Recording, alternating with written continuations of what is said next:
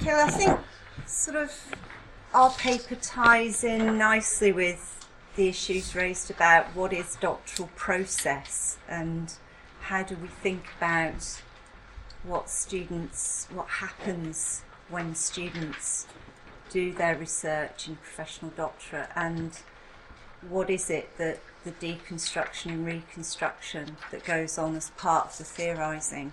I mean, this is an early paper for us. It's a little bit of pilot work that we've undertaken. So what we want to share with you are sort of our initial thoughts on the idea of how students, what journeys students go on and how that works in the theorisation of their research. To do this, what we initially sort of thought about really was the idea of a shift that goes on, an epistemological shift for some students when they deconstruct their professional world and then reconstruct it, and that as part of the doctoral process I think there's an assumption around the deconstruction and reconstruction, and that's a kind of revolving door, that kind of happens. That's what happens in doctorates, and that's something that we're expecting to go on. But for the professional, it raises a whole set of perhaps different sorts of issues about how far do students go and what happens with supervisors to support criticality in terms of the research process.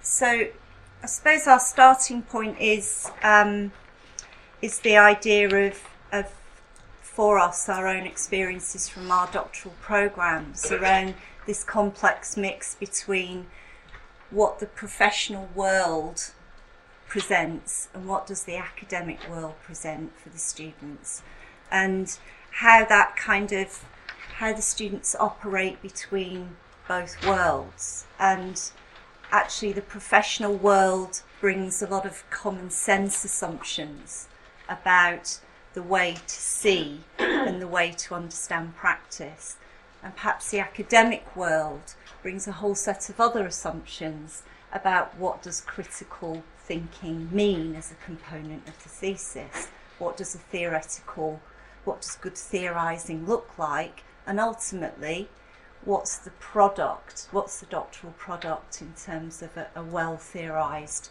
piece of work for professional doctorate. I suppose, as I said, we talk about transfer between the professional world and the academic world, and we somehow talk about it as a sort of a way of an ease of transfer, when in fact in our discussions about that transfer process it's far from easy, and we also assume it's a good thing. It's a good thing that you can shift from this professional world into the theorised world. So it's that kind of idea of what those sorts of assumptions about ease of transfer. There's also things about our kind of challenges in our professional role around criticality, and whether there's space for criticality in the workplace, and whether there's space for criticality in terms of the doctoral process. We've already heard about the faster completion times, the kind of courses and directions through doctorates, and whether actually navigating theorising for some students is really tricky around how much time they have, the depth and quality of the theoretical curriculum, how the students are led through that curriculum. So we're kind of asking lots of questions around how is criticality developed as part of the doctoral process.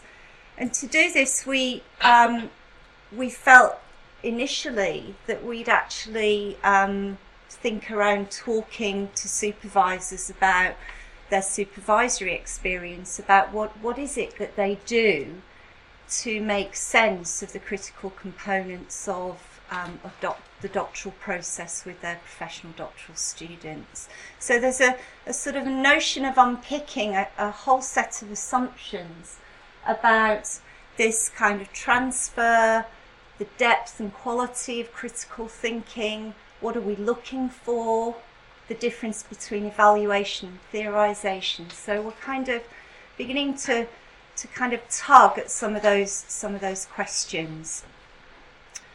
Do you want to? Just something about pedagogy. Yeah. Just one other thing we wanted to add at this stage was a note about the word pedagogy, which I find slightly problematic, not least because if you go to anywhere else in Europe, it means something completely different, of course. But even within the UK, it's got a slightly too directed feel to me. It's almost as if pedagogy is something we do with students, possibly even to students, and it's a little bit one way, it's a bit certain perhaps. So we prefer the notion of pedagogical relations or pedagogical relationships, which comes out of Bernstein actually, and I'm not an expert in Bernstein, but I know a little bit about it. So what Bernstein talks about is anything which sets up a pedagogical space and sets up a relationship which is pedagogical, and we're not going to go and talk about that in any depth in this presentation, but we just wanted to note that that's the way we're thinking about pedagogy, not as a directive act that somebody engages in, but as the setting up of something that allows something productive and creative to happen. Right, so I'm not going to say a lot about literature, but just sort of, I think there are some things to note about, and I think have come up already in the discussion, about the idea that there is an acknowledgement of the differences between professional doctorates and traditional routes, but we've got an increasing pressure to merge both things together, to not recognise the diversity of students and their doctoral experiences. I suppose Wellington and Sykes and Wellington have also kind of identified the importance of sort of professional identities within professional doctorates, self-image, the lack of academic confidence, the idea of students needing time to get up to speed, and kind of thinking about how they discover their critical voice. And also Newman's talked about this idea of actually people talk about variation in doctoral routes, but when it comes down to it, what is the variation? And I think that's quite an important question about how does supervisory practice vary for professional doctoral students, and what happens, how informed are supervisors about how they actually work in creating that critical space for their students. So the sort of context literature, I think, relates to some of the things that have come up already in the discussion.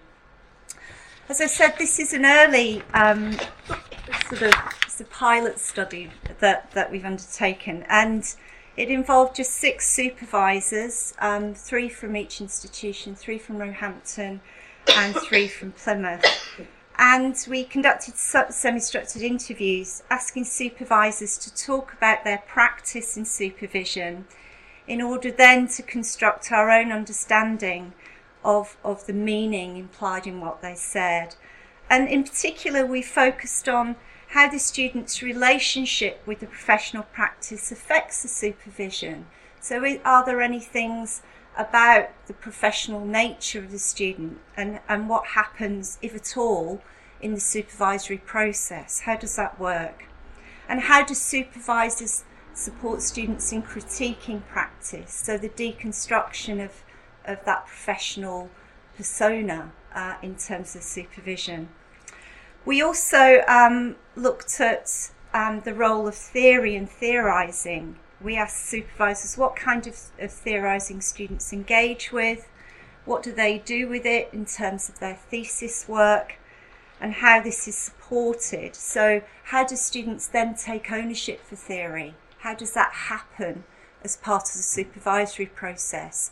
And what kind of opportunities do the students have to think around different types of theoretical selections? And in some cases, what kind of how do supervisors inform that? Is it from their experience, or do they take students wider? Okay. Swap places, Yeah. Julian. Great. Do you want to?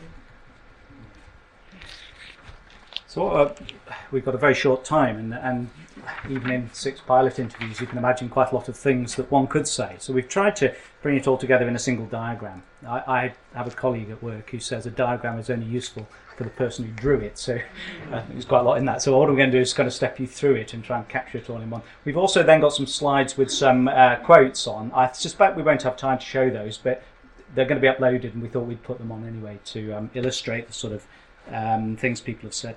So this is how we've been trying to think about the whole thing and what's come out of these interviews. We've got workplaces and we've got a university, and we've got students who move between the two.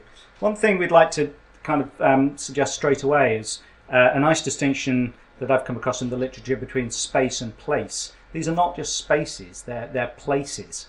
And places are spaces, but with discourses and dialogues and meaning associated with them, aren't they? And we think that's really significant. We don't think it's very helpful to talk about them as just as spaces, which feels a bit empty.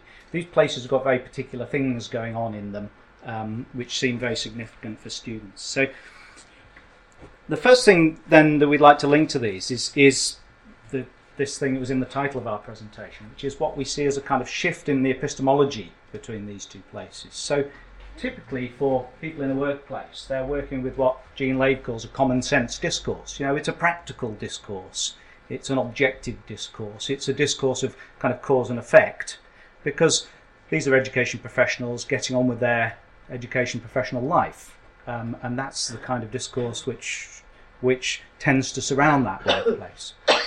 I know that's a generalisation, but I think it's probably a reasonably fair one.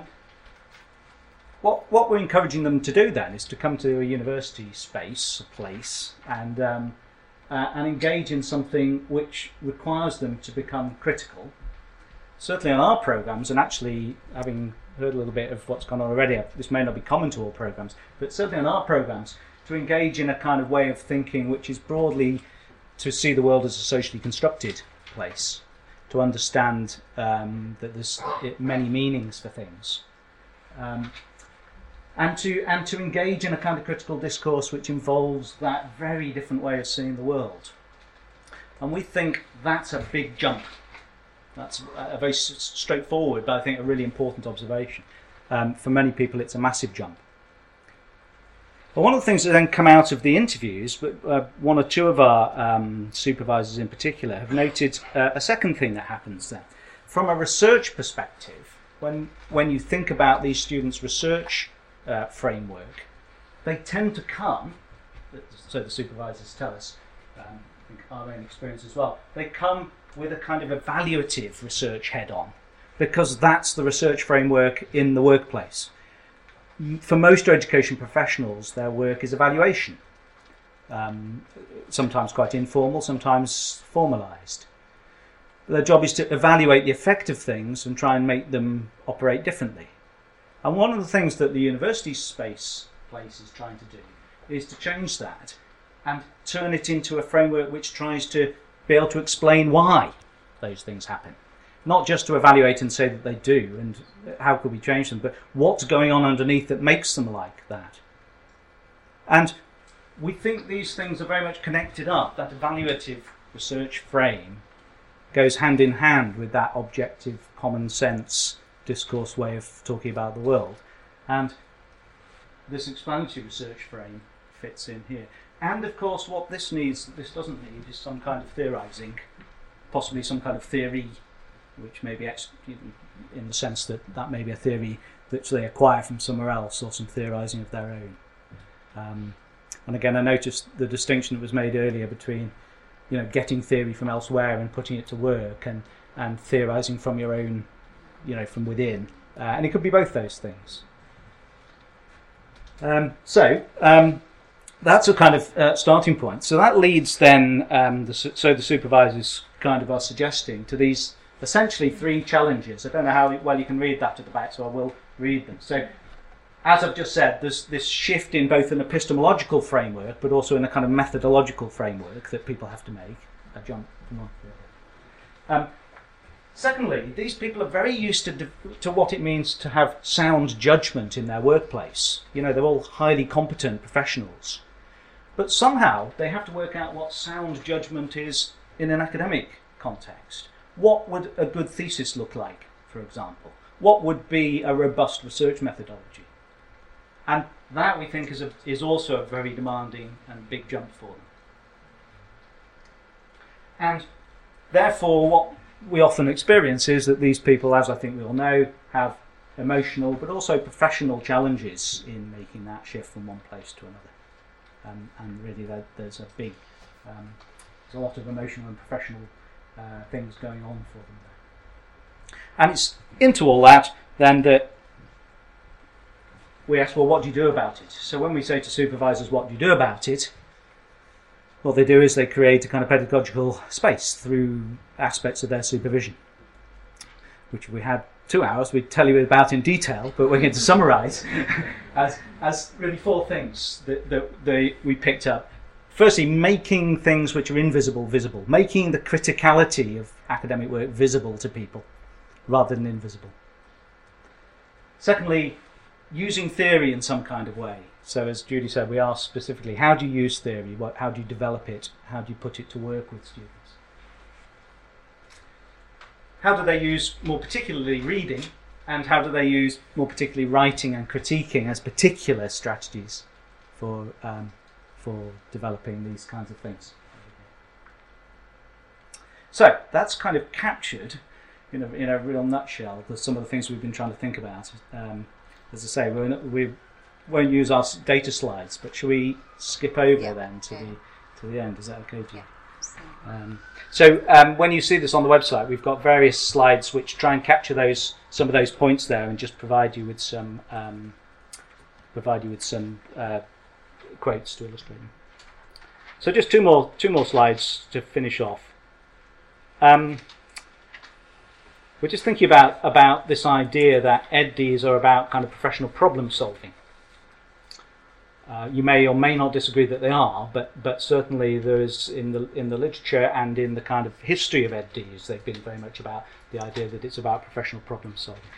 I've been reading some work by Carol Backey, who's an Australian academic. I don't know if you know her, but she's very interested in policy as discourse.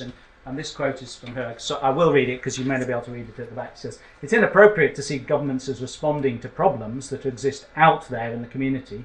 Rather, problems are created or given shape in the very policy proposals that are offered as responses." In other words, policy as discourse, what we're interested in is not what the problems are, but how the problems come about. And we thought that was really interesting because it seemed to reflect exactly this dilemma that we're finding with students. This is the shift. It's shifting them from being professionals who are interested in problems which they perceive as existing already and how to solve that in an evaluative way, to recognising that actually problematization and how these problems come about is what they need to be involved in, and that's an explanatory issue. And it's just captured in this quote from, this is one of my colleagues, supervisors, who says, "There's a common sense discourse in teaching over which there's really no point in resisting because you've got no choice." So, for example, they can't accept that there is no good way of interpreting, say, standards, because all the ways are socially constructed. They're always looking for the right way of interpreting it. And that, for me, is an epistemological problem. They don't understand how language and problems are constructed to serve people's interests.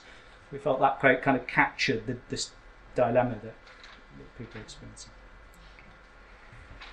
So tentatively, we leave you with a few questions about sort of some of the assumptions that we're making around the process, around what do we assume goes on in this transfer, in that space between students moving between a kind of evaluative frame and a critical frame. And what does it mean for them when they have to let go of the sort of evaluation and move to sort of asking questions more deeply embedded in the kind of ways of working? And I think that sort of links a little bit more to the emotional spaces, how challenging that is for students to do that. And and really what implications are raised therefore for the doctoral process? How are we sharing, discussing, analysing how that kind of shift occurs? And this is a very small scale piece of research, but I think it opens up a lot of questions for us about where next we might go in thinking about doctoral process. Thank you.